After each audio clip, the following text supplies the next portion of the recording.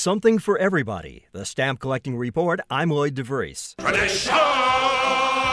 Tradition! Maybe I'm a traditionalist, but I look at U.S. stamps such as Star Wars and Hershey Kisses, and I start to grumble about too much commercialism in pop culture. Oh, sure, the U.S. stamp program has always had political cronies and favorite causes in it, but I'm not the only one. When I see, and I hope I don't offend anybody, Bugs Bunny stamps or Elmer Fudd stamps, I think it's a wasted opportunity. That's Dana Gioia, chairman of the National Endowment for the Arts. Then recently, the Postal Service announced its definitives, the new stamps for the new postal rates, stamps that stay in post offices year after year. And I said, aha, this is what a stamp program should be.